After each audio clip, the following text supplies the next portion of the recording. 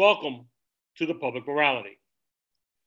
During the 1960s, a decade punctuated by major grassroots movements annually, Cesar Chavez, along with Dolores Huerta, founded the National Farm Workers Association, which later became United Farm Workers Labor Union. In doing so, Chavez became part of the pantheon of individuals who committed their lives to human dignity.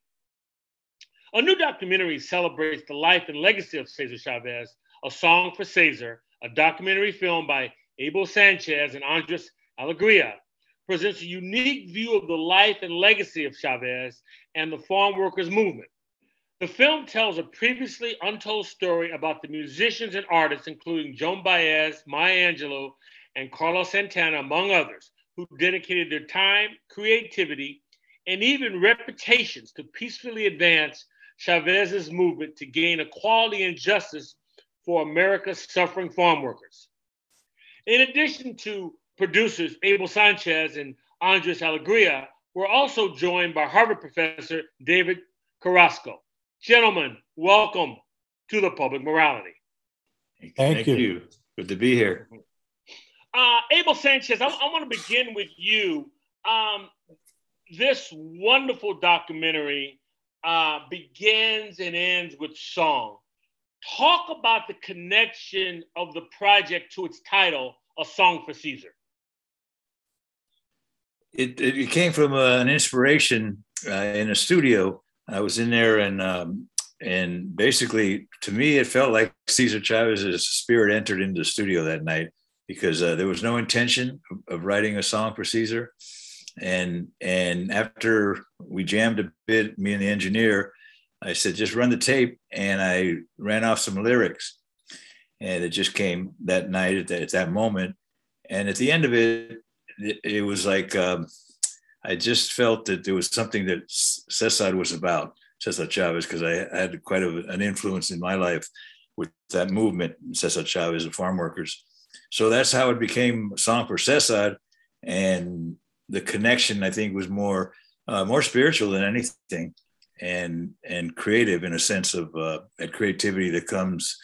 Maya Angelou told me that's how art comes at many times without intention, and that's basically how it started. So from there on, the connection being the title song for Cesar and the theme of the song, it developed into the documentary. I mean, that was like the seed. And one thing led to another, where we just followed the path of trying to describe through that song the legacy and the spirit of Cesar Chavez and the farm worker movement, and Dolores Huerta, naturally, too, the whole group. Professor Carrasco, who is Cesar Chavez? Well, Cesar Chavez is many things to many people, but to the makers of this film, Cesar Chavez was a charismatic, heroic person who represented some of the deepest values in the Mexican-American community, including three things that really stand out to me. First of all, Cesar Chavez comes from an agricultural working family. That is, he was a man of the land, not only a man who worked on the land, but a man who valued the land. That's a tradition that goes all the way back to Mexico. Mexico itself is a land of great agricultural production and workers.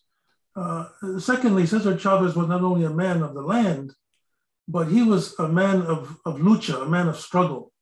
One of the things that's important in this film is the idea of the cry. One of the, I think it's Jorge Santana says at the beginning, that the connecting factor that connects all of this together to Cesar Chavez and tells you who he is was the cry. He said, it's the cry of the instrument, the cry of the notes, the cry of the lyrics, the cry of the labors, and the cry of Cesar Chavez to make a better way for these farm workers. Well, this is also a deeply Mexican thing. Mexico itself was born out of an idea of a grito. You cry. In other words, you call to other people to join you, as Cesar Chavez did, in the struggle for justice. This is the second thing that it seems to me is very much Cesar Chavez. But the third thing that Cesar Chavez is represented so well in this film is the combination of political struggle and art. especially the art of music and storytelling. And Cesar Chavez, as you see in parts of the film, himself is not only a person who has charismatic qualities, but he's a storyteller. He tells the story of the struggle itself and the future of these farm workers. And what's so great about this film is it takes Cesar Chavez and it makes him not only the individual that he was, but the kind of collective person that we all strive to join. And this is my last point here. At some point toward the end of the film, Mr. Valdez says that he absorbed Cesar Chavez into his soul, into his life. And that, in a sense, is who Cesar Chavez is for many of us, the person that we have tried to absorb into us as we continue the struggle for justice in this country. On a more personal level about Cesar Chavez, he was a migrant farm worker from early on in life. As David described, his family came from the land and worked the land, but early in life came to California and traveled the fields as a migrant farm worker. And as a very young person, he recognized tremendous injustices that existed in the fields of California, in the agricultural industry, in terms of how migrant farm workers in general, were being treated. So at an early point in his life, he dedicated himself to doing something about it. And he described himself later on in life, and the way he would normally describe himself was as a labor organizer, as a labor leader, a union organizer. And, you know, I think that the background that David just explained about Cesar's history and the history of land, people from the land, was the driving force behind the commitment that Cesar made to labor organizing for the rest of his life. Well, Andres, I want to stay with you because I want you to take us back to, say, 1958 Salinas and talk about what that work, the farm workers' work, looked and felt like. It's described pretty well in the film by a number of the people that we interviewed who actually were farm workers and grew up as farm workers and worked in the fields. It was a difficult life. It was low wages. It was long hours. It was not too far away from slave labor in many cases. The workers in the fields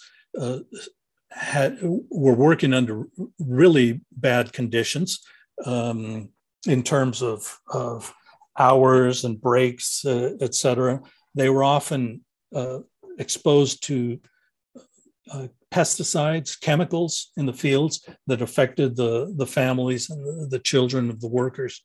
One thing to remember about the farm workers' struggle and organizing efforts around the time that you're talking about, 58, the early 60s, is that many of the farm workers at that time and previously were Filipino farm workers. And they, in fact, the Filipino farm workers were the first ones to start the labor organizing efforts in the fields of California. You know, one thing that struck me about the film, I think it was Taj Mahal, who said that when he looked at the conditions of the farm workers, you know, in the area that you're talking about, Andres, that it was just an extension from what he understood to be sharecropping. So, which really gets to I guess, a larger point, and I'll direct this back to Professor Carrasco, is that there's something about the American economy that has always needed a cheap and exploitable labor force for its sustainability. Speak to that, if you would. You know, that point is made so well in the film by Luis Valdez when he says It's an enormous, here's this quote, enormous ironic injustice that a nation as powerful as this one has to rely on cheap, stoop labor. And then he says, but Cesar showed us the way, which was, don't be on your knees, stand up and organize. But you point to something very important, Byron, and that is, on the one hand, all of us can celebrate to some degree the achievements of the American economic system. But on the other hand, to tell the truth is that social stratification has been a deadening thing for so many people in this country. This society is organized on a ladder. And some people, because of their skin color, because of the way that their families were able to accumulate wealth, they're at the top of that ladder. But what's holding that ladder up, what's holding it in place has been these workers, not only the African Americans who, in a sense, created so much wealth out of the cotton industry, but also the Filipino and Mexican workers along the border in the Southwest who have fed the nation. At the beginning of the film, Maya Angelou says something. She says, everybody should see this film. And one of the reasons everybody should see the film is because the Mexicans and the Filipinos and the Blacks were feeding everybody through their labor. And this is something that is often left out. I see on TV all the time people talking about farmers, but they don't talk very much about the farm workers. And they don't talk very much about the sharecroppers. And yet that's the majority of the people who helped to build these farms, these plantations into productive economic worlds so that the rest of the country could really benefit. And I think that this film makes all of this very clear while raising up the capacity of Blacks and Browns, Filipinos and others to join together to try to not let this movement die. I'm going to stay with you, Professor Carrasco, for just a moment, because when I was talking with Andres, we started the timeline at 1958. We could have gone back much further, but 1958 is roughly 20 years after John Steinbeck writes The Grapes of Wrath. And so when you read Steinbeck's book, the race may have changed, but the exploitable conditions remain a constant. Oh, that's so important. I mean, absolutely, the Okies, all the people that he talks about in that, writes about so brilliantly in that novel. These are people, along with Native Americans, who are at the bottom of this ladder, the bottom of this pyramid, holding it up in a sense with their bodies, with their spirit, with their ability to continue to work and try to make a way for themselves within the so-called democratic nation. And I think that the exploitation that you're talking about can go across the racial world itself. It just so happens that it's been proven to be somewhat easier for people of lighter skin to climb that ladder, even while so many other people are left in the fields and in jobs where they have very little access to climbing the ladder. Abel, I in preparation, after watching the film, I Googled champions of human dignity. That's literally what I Googled. Champions of human dignity. And I came up with some rather interesting people that immediately came up. Cesar Chavez, Nelson Mandela, Martin Luther King, Eleanor Roosevelt, Desmond Tutu. And after watching A Song for Caesar, I wondered, do you think, especially from your lens as an artist, are we still too guilty of sort of holding these individuals in a straitjacket, i.e. Nelson Mandela, what he did was for Black South Africans. Martin Luther King was for civil rights, and Eleanor Roosevelt would say for women, and Cesar Chavez was for the farm workers. But if you expand their projects, they're really, as Martin Luther King said, that we're all connected in this inescapable network of mutuality tied to a single garment of destiny. So don't we miss something when we try to put these individuals like Cesar Chavez? I mean, he's much more, he defines himself as a labor organizer, but he's so much more than that, as are these other individuals. Your thoughts? Yeah, I think that's it's a common fiber that runs through all those great leaders and people that have that human compassion for life and for just everybody, regardless of race, color, ethnicity. And that's what I think inspires me, all those leaders, that common purpose. And so Cesar being a hero, and Martin Luther King and all the fellows and people you described, I think those of what it gave me and still gives me so much, I guess you'd call it courage or inspiration to try to do the right thing.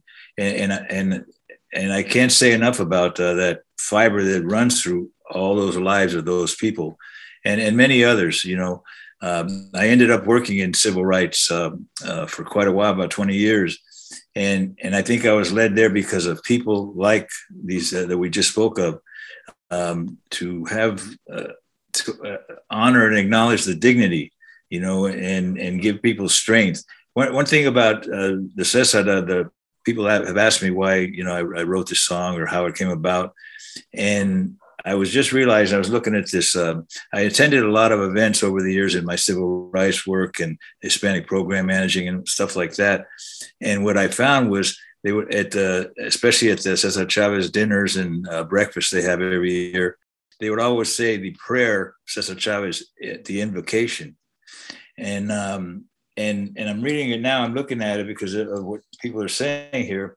And it says that to give me honesty and patience so that I can work with others, bring forth song and celebration so that the spirit will be alive among us. Let the spirit flourish and grow so that we will never tire of the struggle. And I can see where those words, hearing them over and over the years, became a part of, you know, a big part of why I try with my art to also express that as well, because those people have carried a message to me and my hope and works in the art, and many of the artists that I've worked with have that same desire. I think art is a description, is a way to describe the injustice maybe, and also to pass on the hope, and also to give people maybe the idea of what can you do? What can you do with your life? It doesn't have to be an artist. You can be whatever it is that your profession or vocation might be, but what can you do? And that's what's inspired me with this film. Is like Jorge Santana, who co-wrote the song with me, the song for Cesar. We had the same idea since once we realized what we had accomplished with this song being written, and the cry, as Professor Carrasco talked about, that Jorge played so beautifully. We realized in our heart that's what we wanted, was this cry and this message and this film or this song to give that to people, you know, to generations and future generations. Because you've heard it, I guess, in the film through Taj Mahal and Little Joe and Luis Valdez, Danny Valdez. They all have that same influence by people like Cesar Chavez, Martin Luther King, everybody that you spoke of, Mandela. Mm-hmm. So I'm just honored to be part of this movement that we hope will reach people. You know. Byron, Go ahead. Byron, if I can add something to that very good comment. You know, this film is not only an entertaining film, but as you saw, it's an educational film. And one of the educational goals of this film is it's so inclusive of people, not only inclusive of different races and different ethnicities who gathered around Cesar Chavez's movement, but also gender. There's many powerful women in this film. And they play a very big role, not only as artists, but as workers. And of course, Dolores Huerta is fundamental in this film.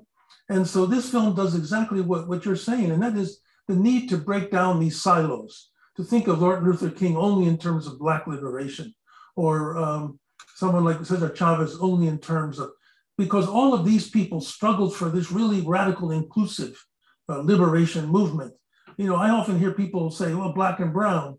But look, the truth is a lot of my Black brothers and sisters, they don't know enough about the Browns, and the Browns don't know enough about the Blacks. And if it was up to me, in order for anybody to become a citizen of this country, they'd have to watch the Eyes on the Prize series, because they'd learn how much African Americans had saved this democracy in the 60s and 70s. And I'd also like my Black brothers and sisters to take a look at films like this and the music that comes out of this, so they also can be educated, so that in the future, the kind of hope that you see in the film, in the songs at the beginning and the end of this film, Set Me Free, that we can really make progress in that direction. Well, Professor Carrasco, I'm going to stay with you. So what we're really talking about is that the issue itself is secondary. I'm not saying that the farm workers' issues were secondary, but the issues, whether it's farm workers or civil rights or women's struggle, is secondary to this larger quest for human dignity. Well, I think so. You know, Taj Mahal has one of the great lines in this film. He says that no matter where you go, there's always two things that all people share. He said, one is food and music. And he says, you know, even before you learn the language, you learn the music, because the music, it goes at the language of our cosmos. That is that inclusive world that all of us have to share. And I think that what's really crucial to the future of this democracy, what I like to say is, you got to have the new demography, make it a better democracy. But in order for the new demography of all these different people, they've got to learn each other's struggles and histories. And they have to learn what Carlos Fuentes says, that I'm a part of everybody else who's on this, in the room. I'm a part of everybody else in some way who's listening to this show. And it's that kind of solidarity that this film is pushing for. And I think that you yourself, Byron, is very interested in. Yes. Andres, I was struck by one of the consistent elements that the film sort of produced. One of the elements of change that the film illustrated was the contribution of the arts through paintings, literature, and obviously song. Talk about the influence and importance of the arts in general to this movement. Well, I think that, again, it begins with a description of Cesar himself, Cesar Chavez.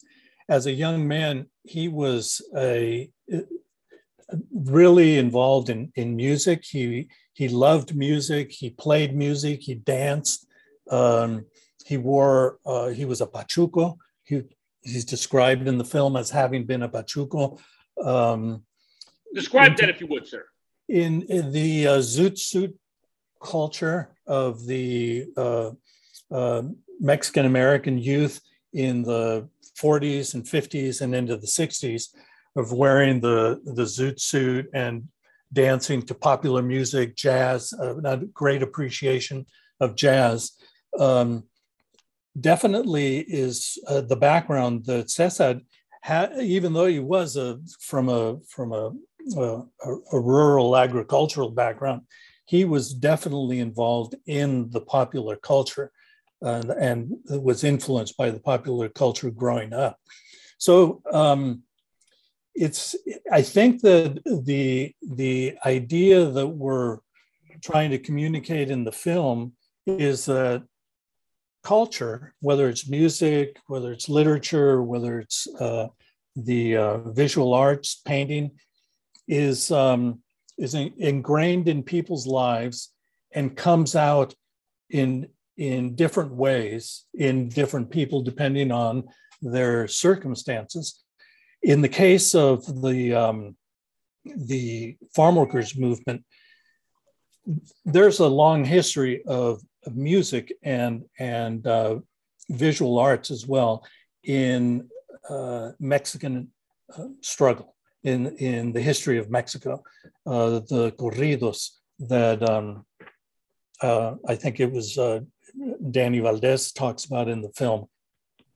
Corridos played, which are songs, played a huge part in the Mexican Revolution in terms of letting people know stories about the revolution, news about the revolution through the music. Well, this is a tradition that was carried on, I think, into the farm workers movement and the Chicano movement as a whole. And as it turns out, it's something that is a real part of movements throughout the world. The New Song movement in Latin America, certainly music in the civil rights movement played a huge role. And I think that this is what we're trying to describe in the film, which was a two-part thing. Number one, that the movement of the farm workers, the struggle of the farm workers, inspired artists, Chicano artists, during that period of the 60s and the 70s to produce art that reflected that reality. And at the same time, the art that they produced inspired the farm workers movement to move forwards. In other words, it was working back and forth, and produced not only results in the movement, but results in the art as well. So that you see just an incredible tradition of Chicano art that has grown since that time. Abel, I was struck by one of the, I think it was Joan Baez, who said that she didn't want to be a part of a movement that didn't have music. Yes, right. That's right. And every in my experience, in my lifetime too, I think back of all the movements that I've experienced since growing up in that era of the '60s and '50s and '60s, and I started realizing how that's how important music is, and it has been in my life, and I've spoken to so many others during the years in this project, and they kind of acknowledge and affirm that it's the soundtrack of our lives, the different songs. You had Marvin Gaye back in the day of the Vietnam War, Brother, all the different groups that were giving me messages, and not just me, but everybody, right? Songs that became hits, and there was a connection between movements of the time of the 60s especially, and the 70s a bit. There was a lot of great music and songs that gave the strength of the movement, and people related and realized what this social movement that was going on was about, just through the message of a song, Well, this kind of goes back, I'm gonna stay with you, Abel, but this sort of goes back to the point that Professor Carrasco was making earlier. But when I listened to Brown Eyed Children of the Sun in the documentary, I had the exact same feeling as listening to Sam Cooke sing "A Change Is Gonna Come," in the sense that it touched my soul. So is music then the oxygen of the movement, the thing that sustains it? Would that be fair? In a big way, I think it helps to sustain it, and I just think in a big way it helps to sustain it, and it is a form of an oxygen, because without it, I think not much thought comes up for people, for everyday people. Sly Stone was a big influence on me in my life, and things like that, everyday people, and those kind of messages, it doesn't matter, black, white, brown, all the things. Music has been the language that has inspired me to do what I do. So I think social movement, whether it be individual or in mass, of the public, I think it's. I could add to that. If I could add to that, that's a very you're really right, Byron. Here in the movie, there's this great line from Luis Valdez: "Beware of the movement that sings." And this idea of oxygen is important in the sense that what is it that's breathing in us as a result of this? And so I'd like your comment about Brown Eyed Children of the Sun, because it ends with a question. What will you be giving to your brown-eyed children of the sun? And the first song in the film, that it also begins, it has a question. It says, as I walk along this land, I wonder, will my children reach the promise of equality? And so one of the things that this music does, it doesn't just entertain in this film. What Andres and Abel did is they turned the music into a form of education, critical education, series of questions for us who watch it of how we can become involved in this. And so it's not only the oxygen that helps us live now, it's an oxygen that helps us move into the future. And that's what's so special about this film and what I think the filmmakers have done. I think also, if I could add, not only does it present a question, but I think that music and art also create reminders that that can come back and remind people what the struggle was about and what still needs to be done. There's a video that I recently saw of a crowd of, it looked like 100,000 or more people in Santiago, Chile, who were singing along with one of the old groups from the early 70s that was doing popular music in Chile as part of the new song music movement in Latin America. And in the song, there's a spoken element, which is El pueblo unido jamás será vencido. The people united will never be defeated. And this legacy group from the early 70s was singing to this crowd of a couple of 100,000 people who were addressing political and social issues that are relevant today, because this happened maybe a month ago. And when it came to the point of doing that spoken part of the song, this enormous outcry came up with 100,000 people chanting, El pueblo unido jamás será vencido. The people united will never be defeated. So it's not just, I think, an oxygen that inspires people, but it's also a reminder for people of what the struggle is about.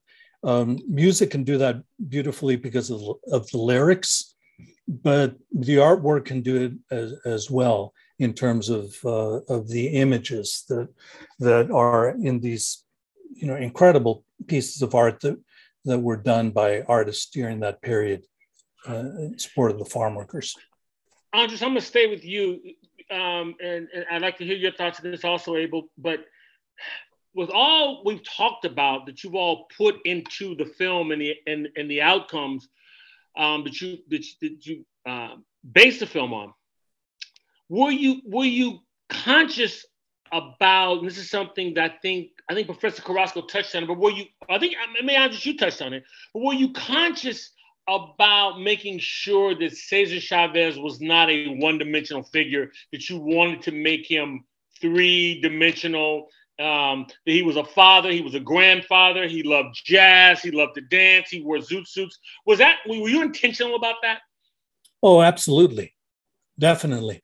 When we started this project, and basically we started it as a music video, and then Abel showed the music video to Maya Angelou, and Maya Angelou loved it and told Abel that he had to produce a documentary based on this. When that happened, Abel and I spoke. We had done a few other interviews just to support the original project, and we realized that films had been made about the farm workers. Films had been made about Cesar Chavez. Films had been made about this subject, and good films, and that had covered the history well. And we realized that we didn't want to do that again, but that there was an element to the struggle that really had not ever been presented in any documentary films. And that was the relation of art to the movement, music, etc. And in the process of interviewing the family in particular, but also the artists who knew Cesar Chavez, like Little Joe. Little Joe described to us how he would sit down with Cesar in private moments and have very personal kinds of conversations with him. We definitely realized that these other elements were going to be the heart of this documentary. And as he said, Cesar was not going to be a one-dimensional figure in this documentary, but someone who was really surrounded by music, arts, religion as well, in moving forwards with what he did. Abel, anything you want to add? Yes, I think on your question too, what struck me was one of the things that I wanted to really, I was grateful that we depicted this was Cesar's life. You know, he was a human being. He was a regular guy beginning as a regular person. And all the leaders that we talked about earlier were at one early on regular people, not great heroes, so to speak. And so shedding that light in this film, I think was also a pleasure for me to depict that, because like Maya Angelou is a lifelong friend of mine, and I know that her history, I mean, everybody sees her as what she was, you know, the ultimate poet and beautiful lady, but her upbringing, her history, if you read her biography and know her history, she was a regular person, and the change that came about through her life that made her who she became, that hero. Same with Cesar, Martin Luther, everybody that we've talked about earlier. And I really enjoyed that part, because I hear a lot of feedback from people saying, wow, I didn't know that about Cesar. I didn't know he was a pachuco. I didn't know, you know, he was a regular guy. And I think that gives hope to the average person, all of us, you know, to all people. So especially youth, you know, that, you know, those people attain that through the changes and through the influence and whatever moved them to become the leaders they became, and carry that beautiful message that they all have. So that was a part of me that I'm glad that we were able to translate in this film, you know. Professor Carrasco, go ahead.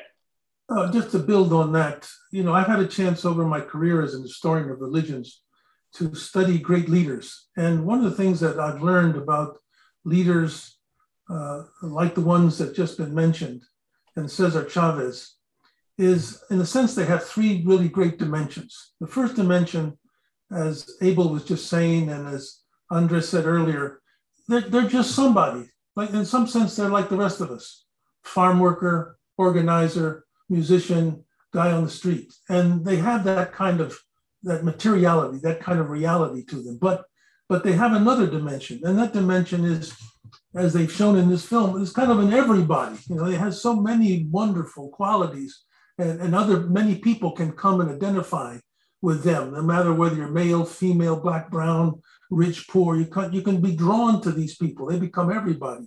But the really greatest of these people, they become nobody. That is, they come to represent some of the most important values that people share. That is, in a sense, they rise above history.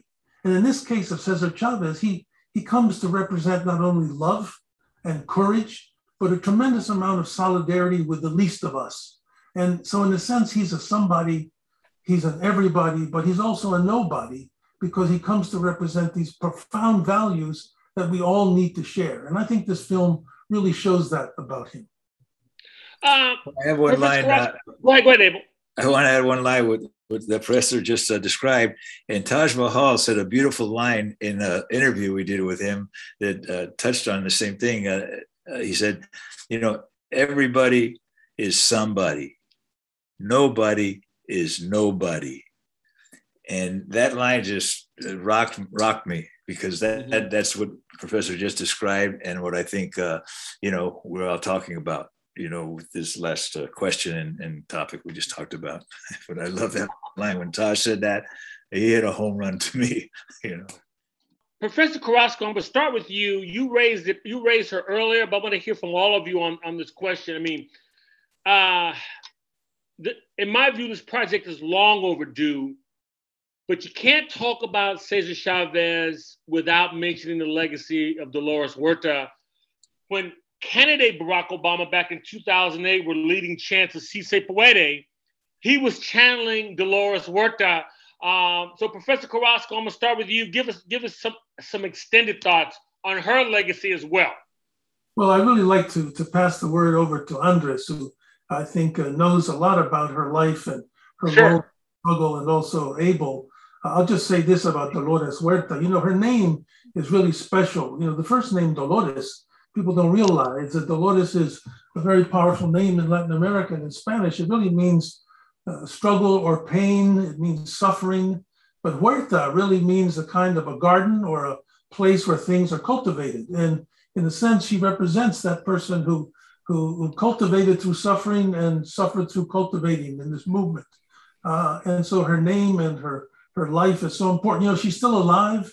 She's still doing the wonderful things. And somebody who can speak to those wonderful things is, of course, is Andres.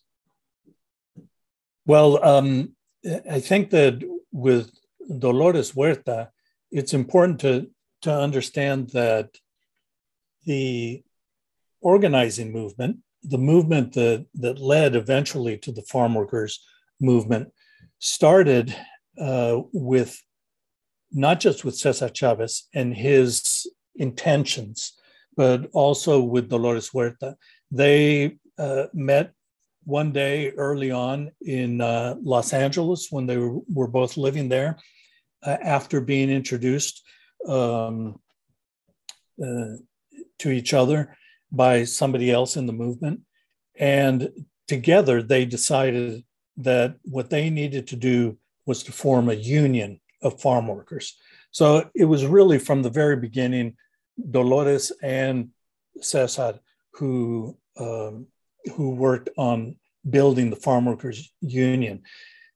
Cesar was, definitely a leader, and he was recognized as well by the Filipino workers who, as I described earlier, had already been for a number of years organizing in the fields of California. But he was recognized as being the stronger leader when the union was formalized. Not only that, but there were also more Mexican workers than there were Filipino workers. But they agreed that Cesar was the strongest leader to lead the United Farm Workers Union, the UFW. But there is absolutely no doubt that a driving force, if not the driving force, behind the organizing that happened over the years with the union was Dolores Huerta. She was driven. She had an energy. She had a commitment that, as David just said, has continued to this day. And she not only gave her energy and her time to organizing the union, but she also gave herself physically. She put her body on the front lines and was injured a number of times in situations, in labor situations during the struggle. So no doubt, Dolores Huerta is a key figure in this history. And, related to that, there were many women artists, musicians and artists that were involved in the work that we've described in the film, who played key roles and who have continued active to this day. Now, stay with you, Andres. When is the film scheduled for release to the general public? The film has shown at a couple of film festivals now, and has just recently done a run at Sedona at a theater.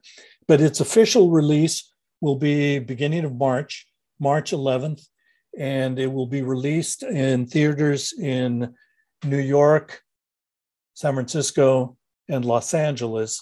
And shortly after that, it'll be released in theaters around the country. So March 11th is the actual release date. March being the Cesar Chavez month, the month of when we celebrate his birthday and his work. And we have information about all of that on our website, which is songforcesar.com. Okay. I'm going to start with Abel. I'm going to go around. Last thoughts on the legacy of Cesar Chavez. I think it's my thoughts are it's so important. And what I really got a lot of from Cesar and the movement and the people we've described, and Dolores especially, I wanted to add to Dolores's description. She's a powerful, powerful lady. I've had the pleasure many times to be with her when she speaks the truth to power. I mean, she's said things to people. I've been in front of her with some people that needed to hear the truth. And Dolores just stood right up, and I've always been, just in awe of her drive and her ability to speak the truth. and she just Dolores is alive and kicking, so to speak. She can really deliver the message. And you said channeling when Obama. It's very true that yes, we can. Because one thing I want to bring out is a lot of people think that Cesar Chavez or the movement was Si Se Puede. Dolores Huerta was the one that started that line, Si Se Puede. And she's the one that should be given the credit and an acknowledgement of that, just to clarify that. But anyway, I can't say enough about Dolores, but I'm so glad that she still continues her work. And she's powerful, powerful lady. And on the question I believe you said about Cesar and the legacy, I think one thing that I'm relating to with his legacy is that Professor Carrasco said about a religion was part of it, or a faith, and his was spiritual and very, very broad. It wasn't just tied to one specific religion; it was spiritual. And what I gleaned from all that is that there's this line that says, "Faith without works is dead," and also works without faith is dead. And I think that faith is what gave all the strength to Cesar in many ways, because he was very connected that way, and like the other leaders that we talked about earlier. So that's what it leaves me with, is to continue to try to do the work or encourage others to do the work, that is so well needed. And I'm grateful to Cesar. He was important back then, he's important now, and he'll be important in the future.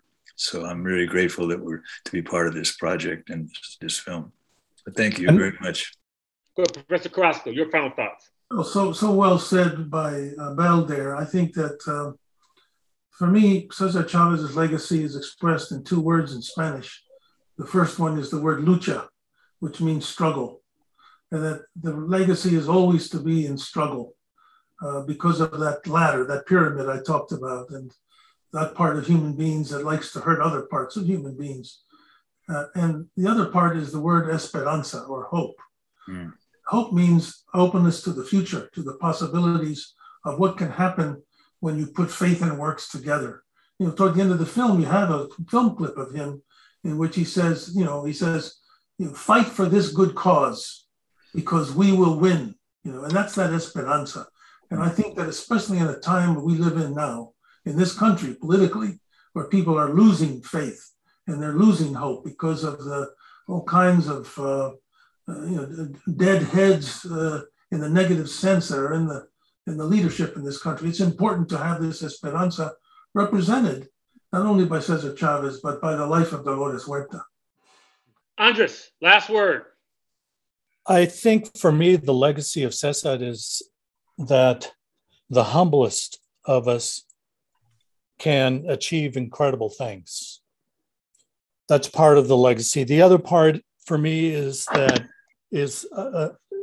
legacy of commitment and sacrifice, which I think David was talking about. Basically, that he was committed and willing to sacrifice anything. And in the end, I think he sacrificed his life for what he believed in. And I think that that's a lesson that will carry us forwards. The title of this documentary, A Song for Cesar. My guest for this hour has been Abel Sanchez, Andres Alegria, and Professor David Carrasco. Gentlemen, I want to thank you so much for lending your expertise, and I wish you much success on this project. And thank you for joining me today on the Public Morality. Thank you. Thank you so much, Sir Byron. The Public Morality welcomes your comments. You can contact me at byron@publicmorality.org.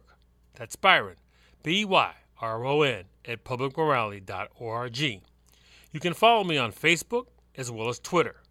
The archive broadcast can be found on iTunes, Spotify, Amazon Prime, and SoundCloud. Those listening to the Public Morality on WSNC can now listen on its app.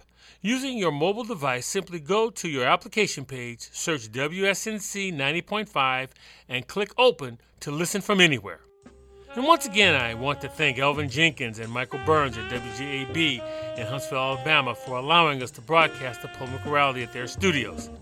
The Public Morality is produced at WSNC on the campus of Winston-Salem State University. For all of us at the Public Morality, I'm Byron Williams.